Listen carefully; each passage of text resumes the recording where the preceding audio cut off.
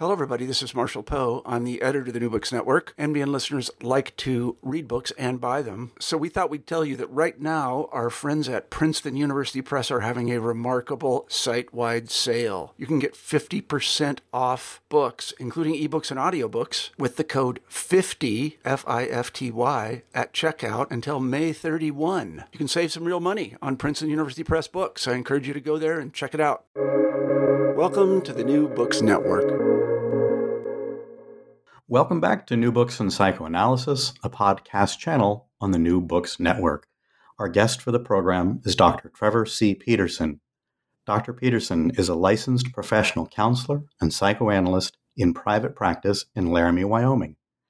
His 2015 book, The Economics of Libido, Psychic Bisexuality, the Superego, and the Centrality of the Oedipus Complex, won the 2016 Gradiva Award for Best Book. He joins us today to talk about his new book, Psychoanalysis and Hidden Narrative in Film, Reading the Symptom, first published 2019 by Routledge. Dr. Peterson, welcome to the podcast. Thanks for having me, Christopher. And an issue here already. 2018 actually is the publication date of that book. 2018. All right, I'm just looking at the inside jacket here. Maybe I need glasses. 2018. All right. Still a new book for us. So as always, the podcast begins with the question of what motivated you, as far as we know our motivations, to write this book? That's a good question. I would say that I wrote that book with the it was my dissertation. I went to the Boston Graduate School of Psychoanalysis, and it was very important for the doctoral program there that one kind of do data research, that whether it's going out and doing interviews or having some kind of objective thing that one can measure. They stressed that what they didn't want was me to just write a theoretical dissertation. They wanted to have something that a cultural object to study. And so I was kind of forced into it that way. I didn't come in with having this project in mind. And then once I was just kind of around in Boston at the school and kind of looking at different areas, I'd say that reading film studies, looking into some of the work in that department kind of interested me. And then I just kind of started piecing together what I thought was kind of a novel approach to be able to look at it in a different kind of way, and in a way I felt was truer to actual clinical practice, in the listening to a film in the way that I listen to a client or patient, and also just getting into the triangles, the aspect, the repetitions that are a lot of what therapy becomes about once you're not just dealing with a symptom. Once you get past just the OCD or the panic attacks or whatever it is in a client, you always have to get into character. And those character patterns and repetitions are, I'd say, for me, the most interesting and important parts of a therapy. Yeah, so you and I share the Boston Graduate School. I was there as a master's student, and what I remember is that the research course, because, yes, as you said, research is so huge. It's central to the Boston Graduate. But I was there as a master's, but the course was everybody together. So we had doctoral candidates, certificate candidates, and masters all together. And when I was getting my master's, and I watched at that time Dr. Meadow basically interrogating people about what they wanted to write about, and was it psychoanalytic enough, I was terrified. What was it like to go through as a doctoral candidate? It was definitely an interesting experience. I wouldn't say that I was terrified of it, but I mean, a lot of the times I kind of watched some of what they call the process-oriented approach to this stuff, and just think that they're trying to say immediately, how are people feeling in the room? What are people bringing into the dynamics instantly? And I often felt the actual discussion of the readings took a back seat to that. And so from that side of things, like I often just kind of felt like, well, I'm waiting around to listen to another person make drama in class, or waiting around like hoping we can get to something. And then, oftentimes I would be challenged like, oh, Mr. Peterson has an intellectual defense because he wants to talk about the readings, things like that. So I appreciated a lot of the readings we had to do. Yeah. And I appreciated the modern psychoanalytic technique. I think it's been invaluable to have that as a reference point for certain clients. Like otherwise, if I didn't, I think that I'd probably be like approaching things in a way like that, from the language, right, that would be overstimulating them. And just being able to pay attention to that and the contact, I think is like, because as you've seen from the book, like a lot of my technique that I've developed has been like in contrast to the modern analytic technique. It's been me trying to become more active with people who can be, but to know that like there's people that you can't do that with, and who you should be following them. You should be waiting for contact. Like that's kind of the foundation from which I built up from. But I just, I think in general, like Spotnitz like literally made this as a technique to work with schizophrenic clients. And I think that should be kept in mind. Like there's a lot of high functioning people I see, like who definitely have, say primitive stuff that goes on, because we all have that, but they can be more active than they are treated. And that's kind of, even too, like, I mean, even the book and some of the stuff I have, like a lot of it is to complement what I saw as the deficiencies in the school. Because as you know, like everything's about aggression. And from like the book and my latest article, it's like I wanted to really give the other side its due. It's not all aggression. And like that is definitely an important part. But if you keep on approaching it that way, like I remember students who would share about their analysis with me, and like how like they actually, their analysts would get mad and be like, where's your anger? And saying things like that to them, like, because it's so ideological. Like you're following like this idea from like what you learned in the school, and you're trying to go after it. And I just think that, as you might have seen in the article, like a lot of stuff has nothing to do with the anger.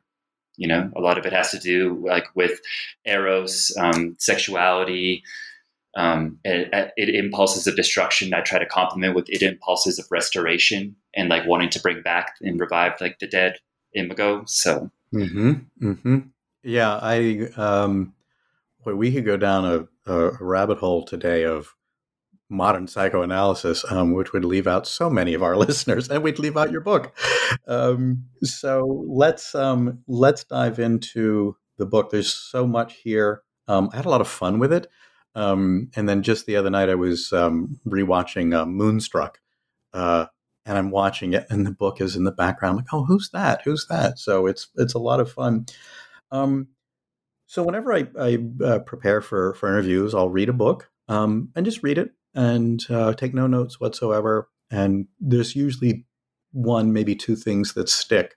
Then, of course, I go back and dig in and pull out stuff. There was a couple things that really stuck with me when I first read it.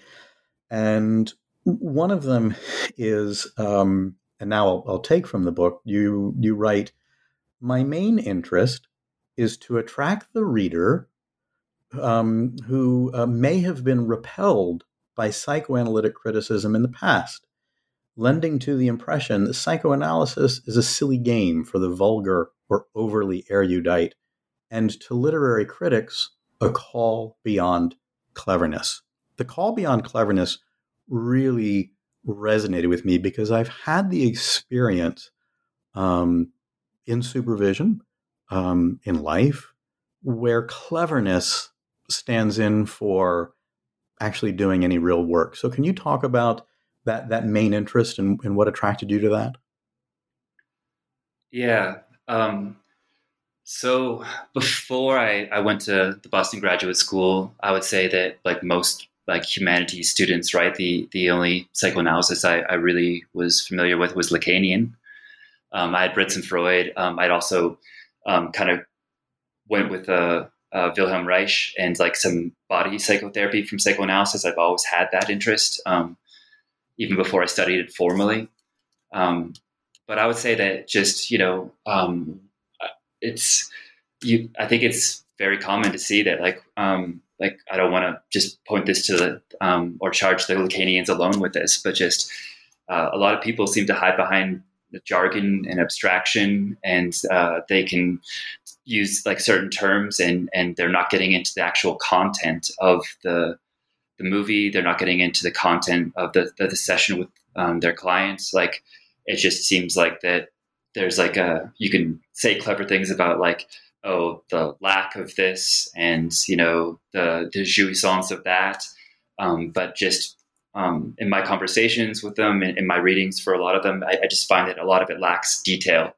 And and like what I wanted to get in, like with this book, was specifically like what is the detail of this? If I'm going to use a Freudian apparatus, like how do I impart this that I can say like across this range of phenomena, right? Like the superego works like this, or to talk about in terms of like what is the literal triangle like going on in this film, and like and how do we describe it, and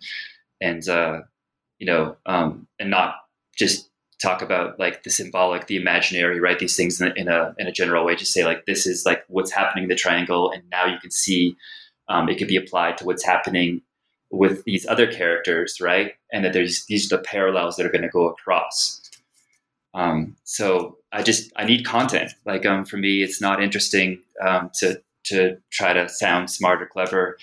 I think I have like a working class background. My dad's a carpenter. Like my hometown, all my none of my friends that I had in high school went on to like post-secondary education. And I always have in the back of my mind, like the sense of like, speak in a way that like those people could understand you, speak in a way like that, like you're spelling things out, and you could have a conversation with somebody who doesn't necessarily know your field so well. And that's always been like a high ideal of mine that I've tried to reach. Yeah. Well, when I read that, I also thought of, Freud's admiration for Mark Twain. That's pretty plain spoken and straightforward. So I'll begin at the beginning of the book, because this is where what you're saying. In film, there's a living unconscious. What does that mean? What is it? What is the living unconscious that you find in film? So I would say that this takes us kind of into like the process of doing the symptom reading, but just for me, the background is the basic postulative drive theory, right? Which is like we all have motivations. That sometimes you feel close to a friend, other times you're competitive with them, like they're ambivalent motivations. But that like we have this basic sense of like when we identify with a character in a novel, in a movie, whatever it is, like we have to like the motivations that are being displayed or identify with them, like in the way that certain people who like action movies, right? Like they have to be able to find that interesting in some sense, right? Like that there's like the tough guy and he's never beaten, right? Like he knows mixed martial arts and he can take on 20 people in a room, right? Like for me, like that seems like over the top and kind of preposterous, but just like somebody who can get into that stuff, like they have to share that, like that's part of like their own ideals or their fantasy structure. And a lot of people are attracted to like, say horror movies, right? In the same principle, like some people watch them and they will get triggered, they'll have their anxiety and like, it's not a fun experience at all, but just for, to get into, this evil, malevolent force that's supernatural and so strong that's affecting these people, like whether you're identifying with the villain, right, or you're identifying with the heroes, like you have to have some of that motivational structure in yourself to find the pleasure. And like once you start with that basic foundation that we have drives, and these drives, like a lot of them are like universal. even though the way that they'd cash out, right? Like if you have a general drive, like being competitive, right? Like it's going to cash out in different cultures in different ways. But in general, like, the idea of things like being competitive, having authority figures, having defiance with those authority figures, maybe having them as a mentor, right? Like there's so many different types of relations that like are going to be like transhistorical and like that people will experience in different places. And then once you have a sense of like that's going on, like then you can kind of start to bring it over into like, well, what is really going along with these motivations, and some of these triangles that are happening there. And also like to the extent that we know that things are repeated because they're traumatic, right? Like when Freud introduced the repetition compulsion, it's the idea of a mentor having a bunch of ungrateful proteges, and this keeps happening to him, or like a woman who chooses somebody who dies, and she keeps on finding new men who die on her. And I just think that to start to know that within these repetitions, there's also going to be this element of trauma. From there, right, you get to start seeing like how it's really kind of brought alive in the films. Like another film for my next book, where I'm going to be kind of releasing more symptom readings, like, and part of my dissertation work was on the piano. And I think it's such a beautiful scene, when, like, beautiful in its darkness, of course, when the main character Ada gets her finger chopped off, and just like the way it, like the cinematography, how everything like is shown, and like how everything like is going around there, like you can really have it imparted about like how this is something that's kind of almost like world shattering, right? Like that kind of something that kind of is breaking down all of reality when it happens. And to show those traumas like that are like, it's again, like a dark beauty, but something that like when you're human and you're looking for the humanity of others, like, that most of us are neurotic and sick. That's one of the beautiful things about psychoanalysis, is that, we don't try to have this big divide between like the logical doctor, right, and the illogical and irrational patient. Like we know that all of us are built up on these traumas and are repeating things. And a great filmmaker, a great artist, right, is in some ways in love with that humanity, that dark side of humanity, I believe. Otherwise it's pop, right? It's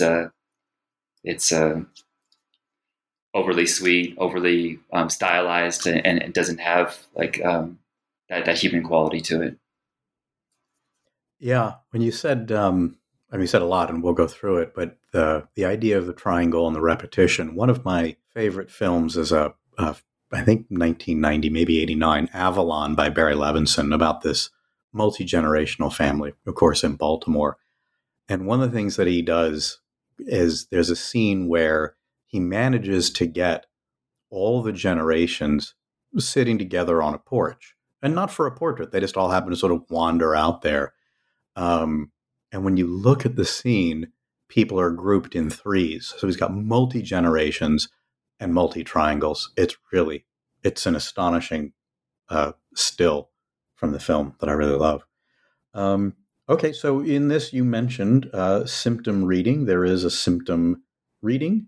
So talk about why that is so named, as you talk about in the book, and then what is the symptom character. Let's get into these new ways of looking at things. Sure. So the symptom I took from Freud's analysis of the symptom. I think the example is a woman who's has this kind of psychosomatic like pregnancy, like that she has some conversion symptoms. She's vomiting. Like there's not a physical genesis of this, right? And when he analyzes it, like it goes with like the wish to be pregnant, to have children, and also the unconscious need for punishment. That if she's going to keep on being sick like this, she's going to not be as physically attractive.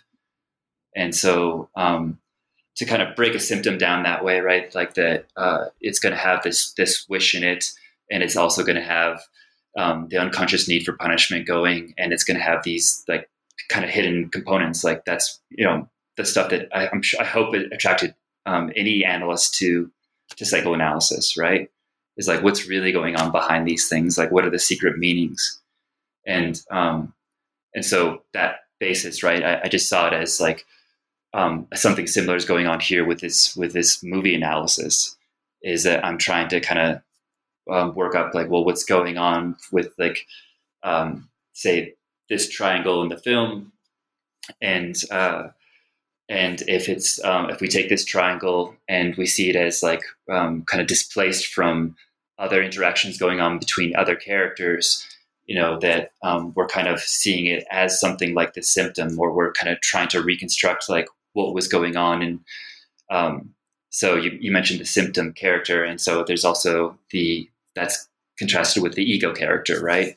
So the symptom character is the one whose triangle is taken to illustrate what's really going on in the relationships of the ego character. And in this case, in this book, I use the film The Lost Boys, and so the older brother Michael is the symptom character, where he gets to have the interaction with David, the leader of the local vampire gang, and he has his like edible interest in Star, like who isn't technically the girlfriend or wife, right? Like doesn't have that hard romantic relationship with him, but is kind of like getting on the back of his motorbike, right? Kind of she's under him in some way, and that drama there, like to isolate the symptom character to begin to do the work with any film. This one, like I thought to choose Lost Boys, like would make this much easier, because like for me, like the biggest process with identifying the symptom character is like who's the most like unrealistic, idealized, or in this case supernatural character. Like that's who will be the symptom in the film. And so to say that Sam's older brother is a vampire and vampires don't exist, like it just kind of right away can bracket all that material and say like, okay, so why did this writer like need to even go to the supernatural, to these things that lack reality, and what is he trying to hide in there or push into that? And but I'd say again that like I know that some of the complaints that some acquaintances and colleagues have shared is that in other films like it's much more difficult to tell. But I often feel like that I get the point, but I also feel like I've disputed it, like when in the many films I've analyzed, like it hasn't been too difficult, and there are more tricks as well to kind of isolate the symptom character that I did put in the book. Things like the ego or main character like being with somebody at the beginning of the film or together with them at the end. Like there's just certain things, and some of those are actually taken from work in studies, literary studies of the double or literary doubling that I put in the introduction. We left off, and you had said that the criticism colleagues, associates were critical of the choice of the script, The Lost Boys, that film. What was their criticism? I guess they weren't so critical of the film. I mean, I don't know if they. I think I personally enjoyed it. Like I remember seeing it like as a young teen, and but they some of the feedback I had gotten was that like, well, not every film has supernatural elements in it, so how would you know who the symptom character is?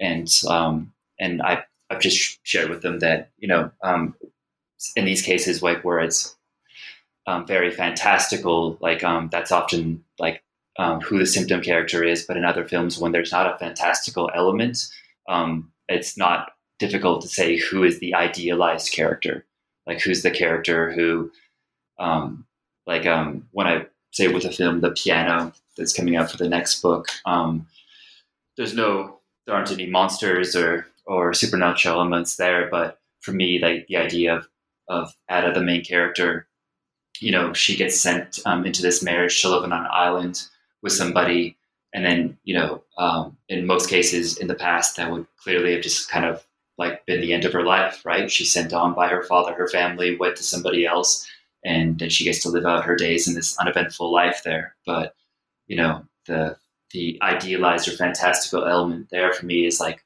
in Baines, the half kind of white person, half native, you know, who has the native tattoos on his face, and he's there and he's going to seduce her out of her, like, you know, kind of narcissistic withdrawal and maybe, you know, arguably some autistic elements there in it, and kind of like bring her back to life in a way, and make her kind of feel like love again. And so for me, it's like that part of the story, that element of the story, and most stories will have this, right? It's like, it's just, that's like closer to fantasy than real life. You know, most people don't, you know, who are lonely don't get found by a manic pixie dream girl who's going to, like, you know, shake them up and take them out of the dullness of their routine. Like, you know, these idealized figures, right, are going along with psychoanalysis, like, our parental imagos, right? Like parental substitutes. They kind of show up in this way that they're larger than life. You know, they are special and kind of shake things up, and that's key, you know, to the idea of, like, you know, like, what's the basis of a triangle, you know, other than like a classic Oedipal triangle, right, of like, you know, mommy and daddy and me, or, right, like a man and a woman who are married, and then having that interloper who's going to come into that. Like, you know, a lot of the stuff that we know that way is just kind of in the narrow romantic sense, and in Freud's family romances. But, you know, there's so many different types of triangles, and authority, a love life, triangles and friendships, you know, where friends get jealous of each other. So that's the thing I hoped I imparted in the book, is that there's, you know, there's other ways to look at other films to get to this. But I do appreciate that some readers found it kind of difficult to understand how to find the symptom character. Well, yeah, I mean, I thought that actually you had addressed that, because you state somewhere, maybe early on, that it would be that the skeleton key, I think is the term you use, is psycho, but that's in a sense almost too easy, but that's how you got in. And you actually say that this can apply to any narrative. You call it a formalized 5-step methodology. So for the person that wants to look at a script that doesn't have monsters or vampires or, you know, paranormal stuff like that, what is the 5-step methodology that one would apply to literature or a film? So the first step is to find the kind of the symptom character, and kind of look and see, well, what person in this film, or sometimes whole groups, right? Like for me in The Lost Boys, it was kind of just get rid of the whole, like, vampire subplot, right? Like keep Sam as his boy who moves with his mother to, like, stay with his grandfather, and he starts to see his mother dating, right, the video store owner. That, like, that's the kind of realistic part of the story. And if you just kind of get rid of, like, the fantastical element, like, then you can bring in the triangle that is found within it, and start to kind of make sense of what's going on in the more normal or ego narrative or plot. And so, like I said, with David, right, like, you have he wants to get to Star, he loves her, David's in the way. And you also have some authority elements there as well. It's not just a straightforward love thing. It's also a question about, like, as I spell out in there, just there's a strange element in the film, is like, why is David so obsessed with having Michael join the vampires? Like, why do they need him so badly? There's nothing special about him that really stands out.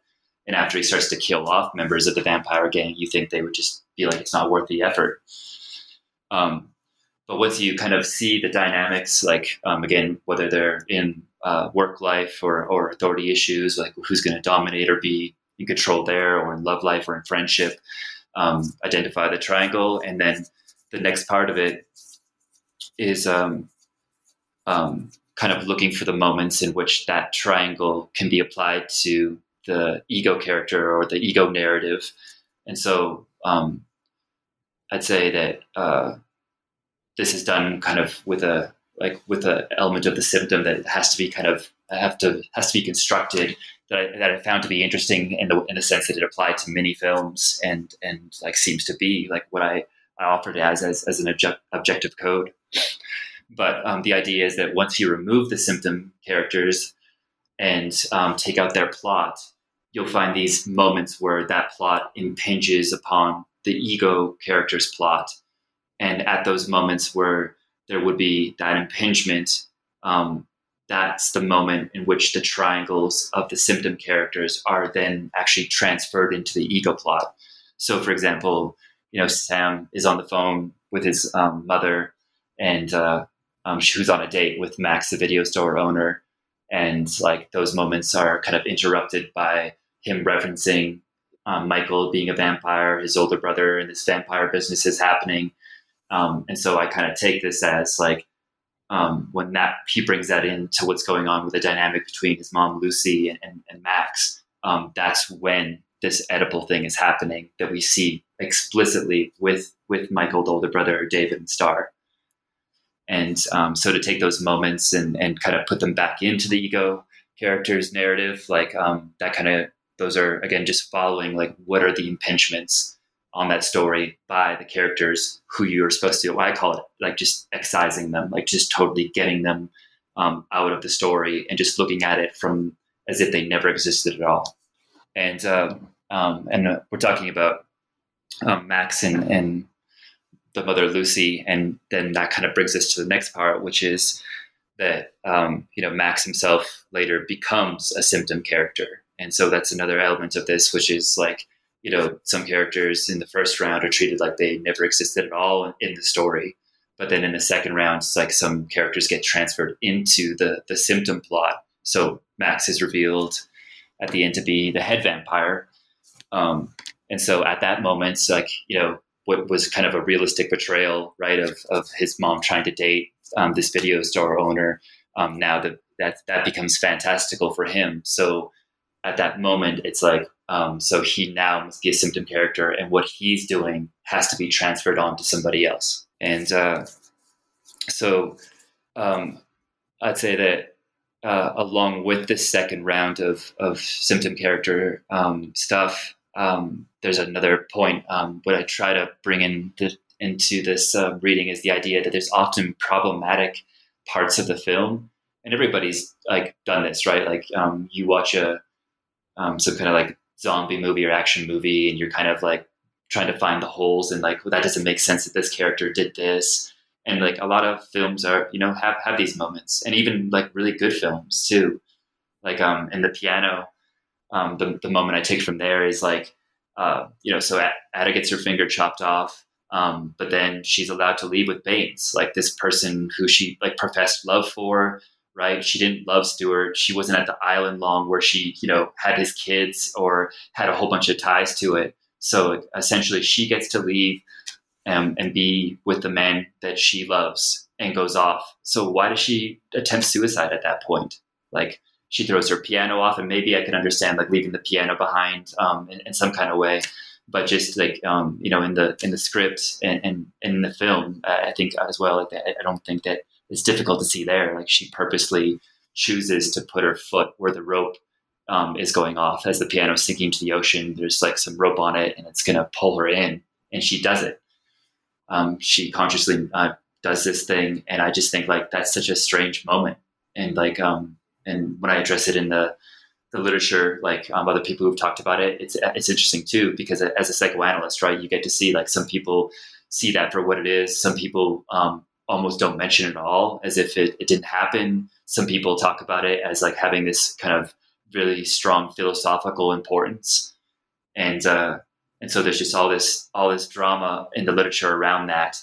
And for me, that's, I got perfect moment for getting into the symptom reading. Like, what does that moment really mean? Because it's not, you don't get a good sense from just following the motivations of the characters. And by having the symptom character and having this stuff brought into it, you do get this like whole other narrative that you get to create that does make sense of those moments beautifully in many films. And of course, there's films that it's not so great with handling. But for the ones that it does work for, like those moments get great explanations.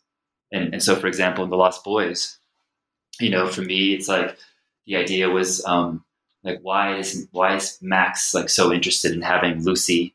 Why did he's trying to get David and the other vampire boys to go after Michael and Sam and kind of like get them to join just to have Lucy. But then from the subjective logic, right? And subjective, I just mean in the sense that it's like, when we make these supernatural beings, like vampires can't go in the sun, right?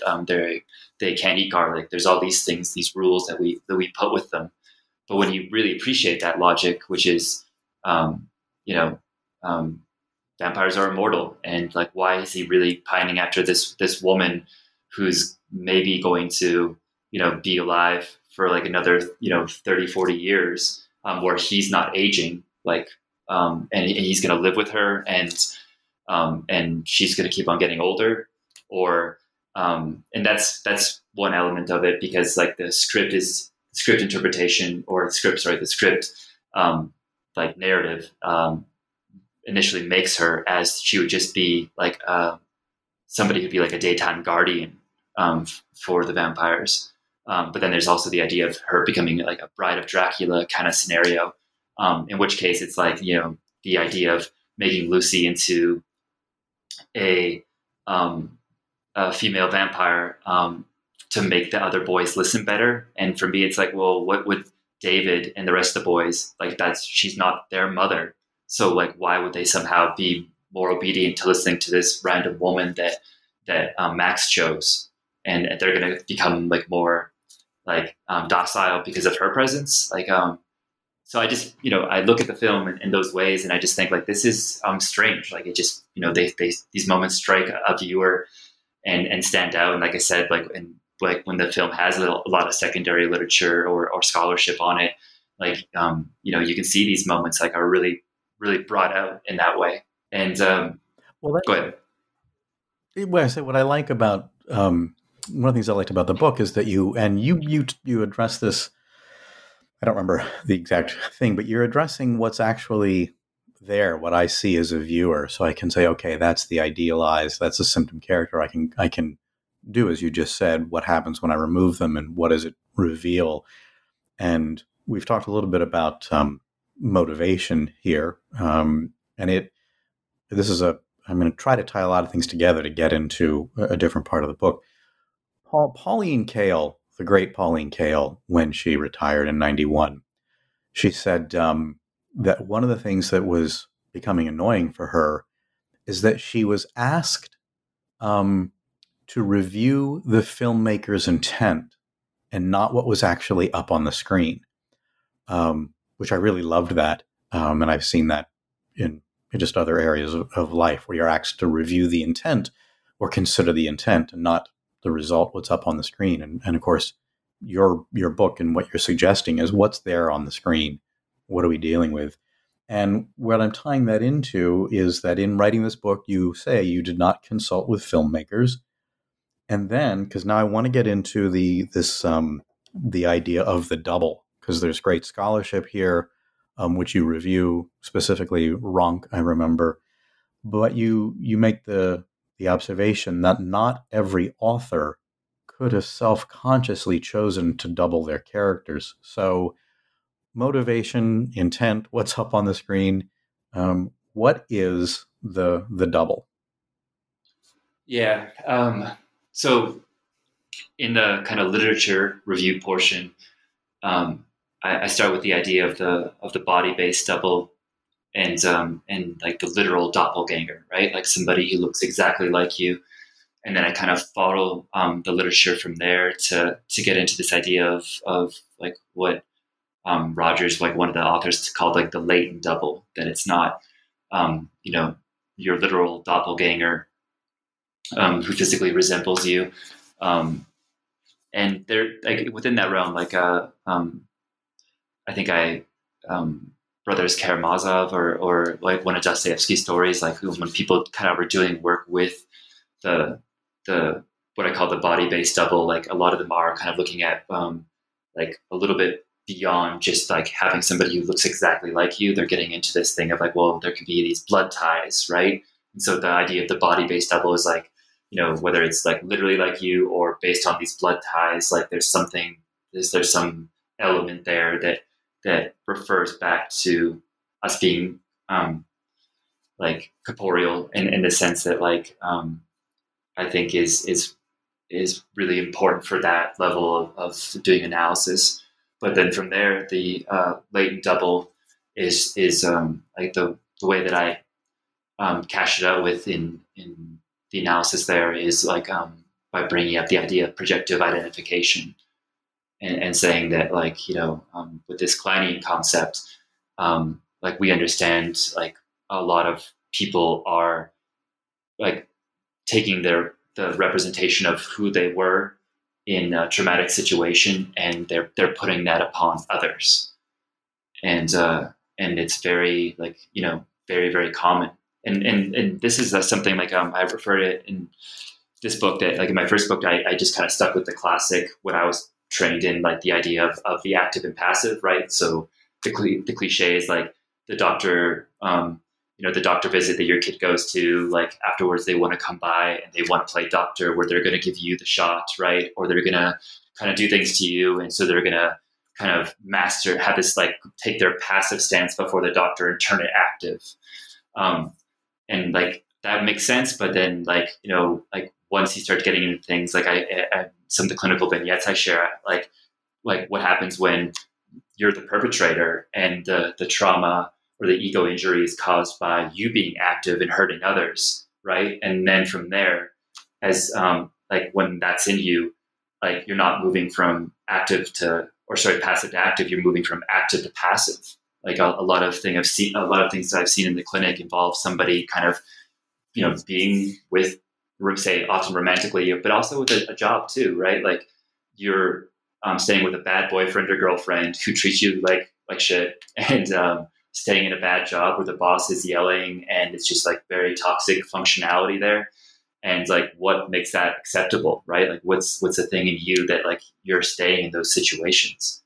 And a lot of that is like, based upon bad conscience that I've seen. So the idea that, that we're getting to this double involves like definitely the idea of projective identification, that like we're seeing people in these situations that we endured, whether as the victim or the perpetrator, and we're putting that into them, and we kind of are dealing with it in that way. And that this is going on right in our stories and the things that we enjoy as well. I actually thought about bosses and people in our lives since the ideas that this methodology can be applied to any narrative. I thought, well, what about the narrative of my life? Who's the symptom character? Who's my double? As expressions of things I don't want to know. Did you have any ideas that way? Like, did you come up with something? Oh, yes, totally. I've spent, like I said, this book has been a lot of fun. And like I said, when I think it was last night or the night before, I watched Moonstruck, and I'm like, oh, who can I take out? And then who's the idealized person? I mean, yeah, it's. I had a lot of ideas that way. So let me ask a question. I'm thinking of a film now. So in the book, you're talking about how specifically Fight Club and Psycho, you get to the end of the film and there's the reveal and you're like, oh gosh. And then you get to look back over the film and see what you missed. And the one that really jumped out for me was The Sixth Sense. And I'm just sitting here thinking, is he, I mean, to a certain extent, he's a double of himself because he's his dead self, but because he's the dead self and this, perfect therapist with this boy and everything, he's also idealized. So is he a symptom character? Is he a double? Is he both? I'm putting you on the spot here, but it just came to my mind. I have to just say I have not seen that film since I was like, maybe like 16 or something, like a long time ago. So, but you're right. Like, it is very much like should be one of those kind of big reveal films, like Fight Club, that you can make that out. I honestly, I'd have to see it again to see like, well, which aspect would this be? Like, is this bringing like, Bruce Willis's character, like, as part of the boy, or is there somebody else? Like, I don't remember how involved his mother or like other people were around him. so I couldn't say off the bat, and I'd have to watch it. But you also mentioned Avalon and a couple other things that were I wish I was more of a film buff and like somebody who came to this right from the love of this medium. I do like films, but I'd say that I can't say that I am somebody who has gone out of their way to make sure I see all like the good ones, right? Like all the Oscar winning ones, all the ones that have good word of mouth. Like I'd say I'm somebody who enjoys music more and reads more than I watch films. But I promise I will have an answer for you about The Sixth Sense. I'll go back and I'll watch it, and I'll make sure that I'll give you my reading right off the top. Oh, it'd be great. I would love that. Well, then let's talk about things that are also that are in your book that we can also talk about to understand the double. The example you gave, which you could talk about here, the figure of Tiresias in the Oedipus myth as the double of Oedipus. Can you talk about how that's true? Yeah. The way that I understand Oedipus, I mean, it's another thing where you opened this kind of conversation dialogue with the idea of like cleverness, and I feel like nothing's been made more clever, right, than like what Oedipus really means, right? Like everybody has like some kind of deep interpretation of what's going on with it. But for me, again, like wanting to stay with things that are like tangible, like I see it as like along with other stories, right? Like we're looking at a story of hubris, right, where somebody makes this kind of arrogant claim that they're going to track down the killer and that this is going to happen, and they make a promise.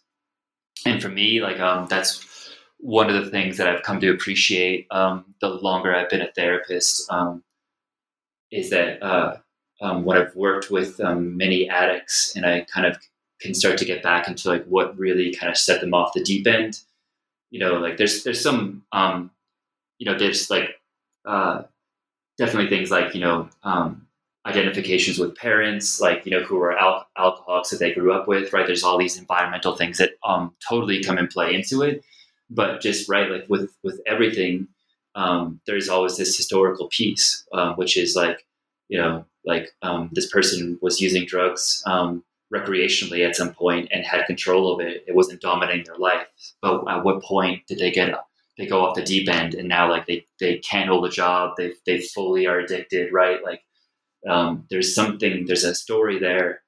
And when I work with certain clients, it came down to and then moments that we'd follow associations, right, and follow dreams, like these things, and we'd get back to, and there are these moments of where they lost their own self-respect, right?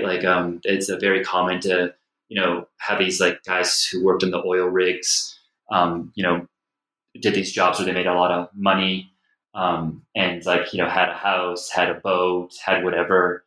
And the kind of the idea that they lost those things, that they couldn't keep it. That's a moment where they really kind of can get stuck on, that they really screwed up and in this big way, and they can't forgive themselves. This intrapsychic relation. And with Oedipus too, I've worked with addicts who've been through treatment a few times, and they made that promise, to their family, right? I'm going to be better. I'm not going to lie anymore. I'm not going to steal, your prized comic book collection and then sell it all for $50 so I can get a quick bag of dope. The stuff that they do. It's sometimes, it's and it's humorous and how awful it could be, and how selfish it can be. So those moments, where they really did make this promise and they didn't keep it, they can't look at themselves in the positive way that they did before. And similarly, some women I work with pride themselves on they didn't get to the point where they sold their bodies, right? They didn't have sex for meth or do whatever. And the ones who have there are these moments where to kind of see how degraded they let themselves be is like, again, an intrapsychic injury that they cause them. And so for me, like that's what the, taking account of like the formal elements of the myth, like Oedipus made this promise, and what we're seeing with like Tiresias, is kind of this sense of like, if he's a symptom character in there, like that he's kind of representing this stuff that's kind of going on with the intrapsychic relation of Oedipus himself, and that like this kind of sense of like wanting to get to the answer, and kind of feeling like the answer's like being held back, that's part of the drama of like what would be affecting his pride in this, and so I just think that like that element, along with several other myths too, like that say for example with Electra, like her brother's the one who beheads like mom and the new male. And it's like, but if you can kind of take the brother back into that, and like then, and Electra's the one who's responsible for all that, like then you kind of get a better appreciation of like what's going on in that story, So this element of, like I said, of projective identification, of putting these things out there and not owning them oneself, like I think it's a very much a foundational, a bedrock thing that every psychoanalyst should be looking at and having his or her mind of like what is going on with a client, and I think it offers like a interpretation of the Oedipal myth that is not clever, but just taking things for what they are on the surface, and opening up that dimension. Like I said, like it was I don't remember reading much about this stuff or getting taught much about like causing your own injury. You know what I mean? Like it's like. And like again, it's just stuff that I happen to have started to see in my own practice, where it's like this is a thing. Like why aren't we talking about this? But that's a lot of my work. Like I said, it's just like really trying to understand like what my school wanted to teach me. Really getting into different schools, like I'm trying to educate myself and getting into their stuff, and just trying to say like how much do I see this animated in the clinical session before me, like and what's missing in it. Because if you follow the psychoanalytic method, like you're not just, the omniscient analyst who's interpreting and saying like, this is what's going on. Like, you're following these indirect things, whether they're slips, nonverbal movements, and you're just like, there's something there. And it's like, so you start to untangle it, pull at it, and trying to get them to go down further. So we're making, we're making all this data that goes beyond what the theories have. And so the theories have to be retooled. And that's what should be greatly appreciated in Freud, right? Is his willingness to say like, here's my ideas on anxiety or narcissism. And then like later I'm going to like, retool these or come back and approach them, as opposed to other psychoanalysts who I feel like, all they do, like their whole entire corpus is like, I feel like a way of covering up all the stuff that they didn't know. And like that they learned more later, but they're going to make it seem like they knew everything all along. And I do want and do enjoy that scientific approach of like, this is my working theory right now. And I hope to be disproven. I hope that like I find out I'm wrong about it, and then I get to like have the benefit of not being in ignorance, and I can say like, this is like the way the formulation should be. But again, I think there's way more omniscience in different schools than there is like Freud's scientific approach, and I think any reader of the book will see like I firmly identify with the basic Freudian models, and think that like anything I've read in any other school like pales in comparison to like cashing out what he means by the superego, for example, and that there's a lot in there that just I feel like it's just been swept under the carpet, or the people wanted to jump on the social justice bandwagon and just eliminate him as a white male, right? Like all these things, all these reasons we have to go against it. But I always want to temper that by saying like, of course he made mistakes, and some of his formulations I totally disagree with, but there is rigorous thought there that's underlying like the id, the superego, the drives, like that I think deserves like serious attention. That it doesn't seem, nobody seems to want to give it. Like, I feel like I'm one of the sole writers on like Freud and the model that's good. It's like doing this work today. And every time I share the ideas, everybody wants to criticize it, like based on the idea that it's just Freud and old, and I should be more contemporary and looking at other stuff that's being written about now. Right. I feel like, anybody who's wants to do good scholarship knows, like, you start at the beginning and you work your way up. You start with Freud, and then you see what developed afterwards, and the history, where I think a lot of, journals and psychoanalysts today are writing with like references that don't go earlier than 2012. And I have a lot of doubts about how original, that a lot of that content is. I think that, a lot of like relational psychoanalysis and other schools, I don't think Freud was saying something that different.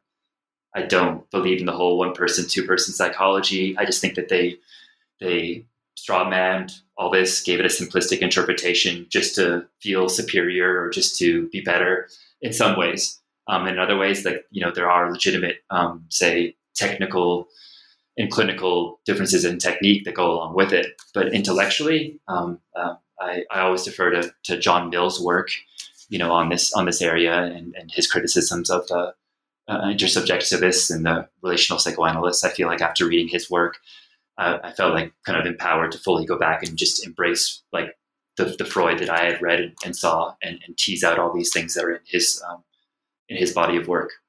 So listen, this is, since we went back into psychoanalysis and theory, I'd love for you to talk about something that you mentioned in the book, and also pick it up in a footnote. I also, by the way, in reading this, I'm like, oh, are we as authors doubled in our literature review? Is literature review our symptom? I mean, I've had a lot of fun with this. I argue that the two deep objects of psychoanalysis are perfection and death. What does that mean? Yeah. So that's another thing that's, getting feedback on the second book. Because in the first book, The Economics of Libido, I kind of introduce, it's in the subtitle, right? Like psychic bisexuality. And so what I wanted to do for this one was to kind of leave, like, I didn't want to kind of bring in all that information. I just felt like I wanted to focus on certain parts of it and be able to introduce that in the next book, which is still my plan. Like, as you're aware of, there's the 2020 article about narcissism and egoism, perfection and death. And that's kind of going to be included with the book. And, but the argument in The Economics of Libido, which again, I don't recapitulate there. I just kind of say like that these are the two touchstones.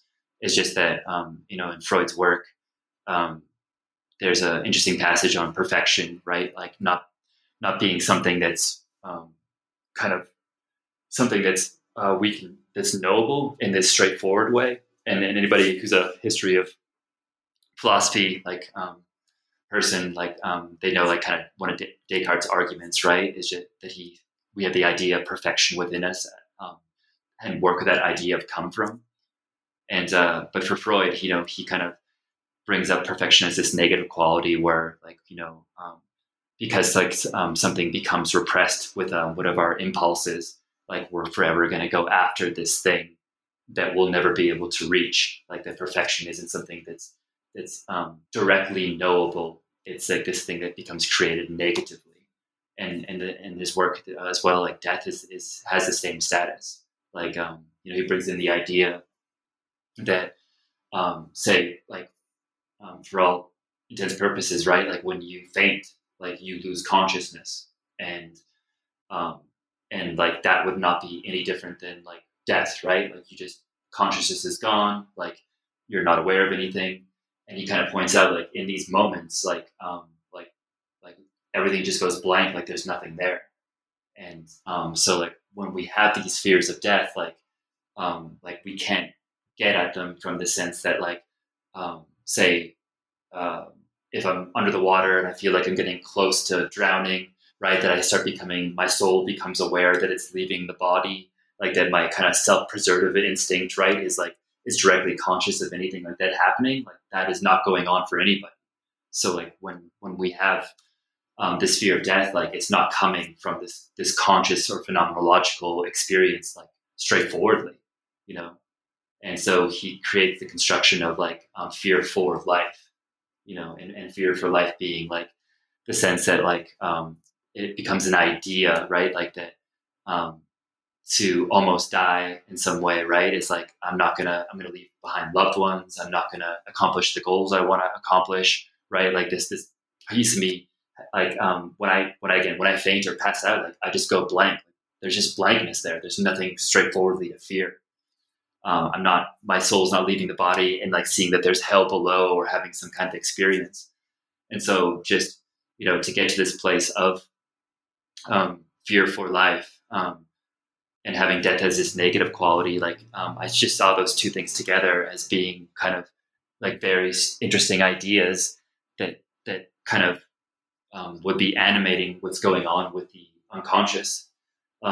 And the unconscious, like, has so many senses. So I guess it'd be better for me to say that, like, you know, what's important in psychoanalysis is the idea of the imago or the object, and specifically, right, the parental substitute, like the idea that you know, our drive structures and what we strive after is planted in this bed of like that we accept authority figures, you know,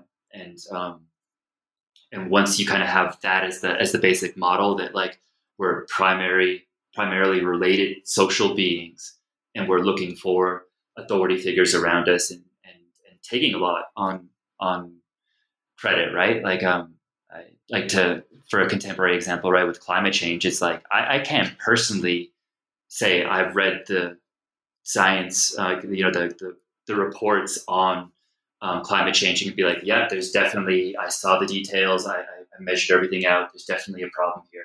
Like I take it on faith, right? Like a belief in the authority of like those in the academy and the universities that that 97 or whatever the number is percent of scientists agree on this, and I just think it's got to be right. Like I just, the idea that it's a lie would be preposterous, even though that's what we know the Republicans are doing, right? They're trying to bring in a wedge and say like, well, you know, the universities are corrupted by the liberals, and there's really a debate here, like, you know, they'll try to bring in that angle. And so we just, like, so much of our lives is lived under like authority and just taking things for granted from these sources of authority. And on the, what I call, or I guess like using Freud's like system, like the side of active egoism, the side of somebody who's like more of a competitive like agent in the world, like, you know, I understand or kind of cash out the idea of these parental substitutes as like, you know, that this form of perfection, you know, is what's transferred on to these different objects.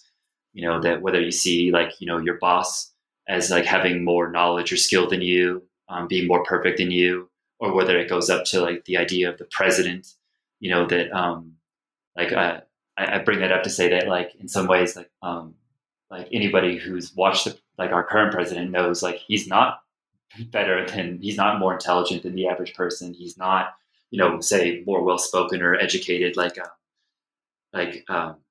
but there's still some people, I think, who give him this credit, right? That he's in this role of authority. He has to be important, and like so he's got to be a business genius, right? And it's like, well, but he didn't write his book, you know. His somebody else, the co-author of it, said he wrote everything, you know, and he didn't. He's not a genius who gets out of paying taxes. Like he pays somebody to get out of taxes.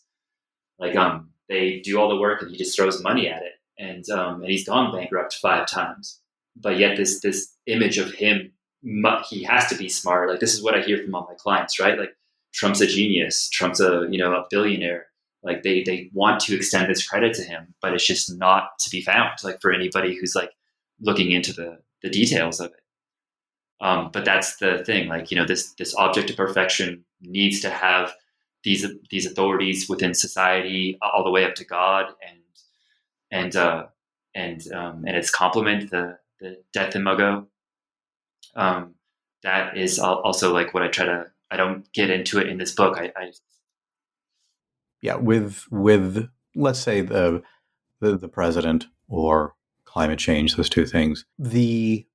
People's seeing him as they see him, not being dissuaded or moved at all. To me, this is the power of transference, that it can't be destroyed. There was something I read recently, maybe just yesterday, that self-disclosure doesn't destroy transference. It just cannot be destroyed. It's that powerful when it's dealing with an ego ideal. I would disagree a little bit about that. So I would say that that's the difference, say, between having like a borderline or kind of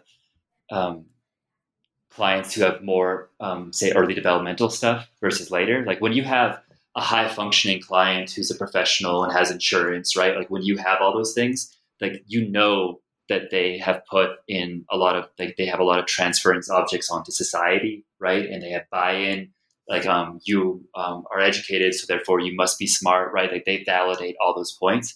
But working with addicts, I get the opposite. I get all this pushback, right? Like, you're just book smart, like you haven't lived life, you don't know what it's really like, and like, and your book smart stuff, right? That doesn't really help.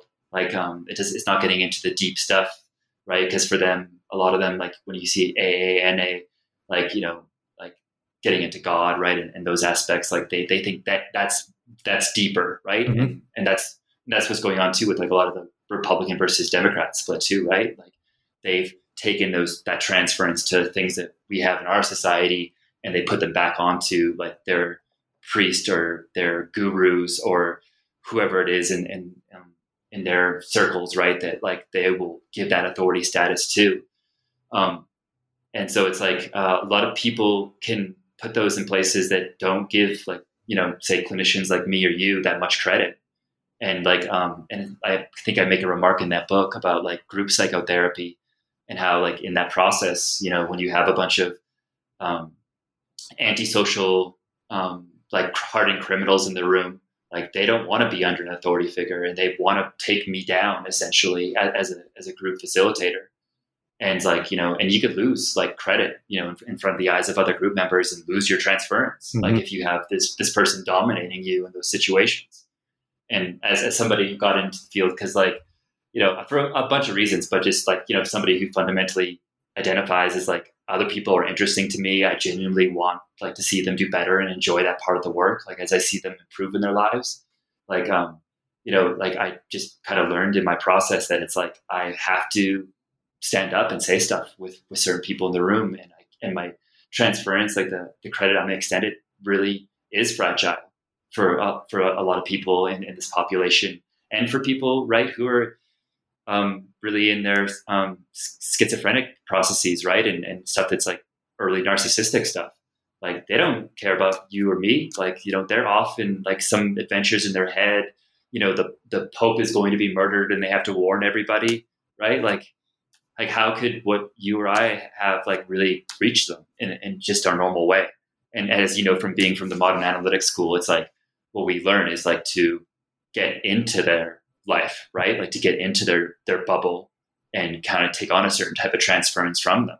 But you got to earn that. It's not just given, right? Like you got to put in the time before they really kind of can put that through you. At least that was my experience, like with my training and like with some of the people I have now. It's like it takes me it takes a while to get that narcissistic transference from them, and where other people who come in are instantly seeing you as having the answers, instantly like thinking like, well, he's a doctor, right? So actually, you know what? I'm going to seek him out rather than just an MA in social work, right? Like a doctor's going to be even better. Like some people definitely have that. Yeah. So it sounds like we've started our next interview, which will be on your third book. So you'll reach out to me when that's published. Yeah. I'll let you know. Good. All right. So again, for our listeners, we've been talking to Dr. Trevor C. Peterson, so you can trust him, about not really, because I don't come from a certain type of school, right? I'm not Ivy League. So please go see a Harvard doctor, right? Because they're better than the place I got my degree. It was still Boston. Yeah. talking to Dr. Peterson about his new book, Psychoanalysis and Hidden Narrative in Film, Reading the Symptom. Thanks so much for joining today. Thank you, Christopher.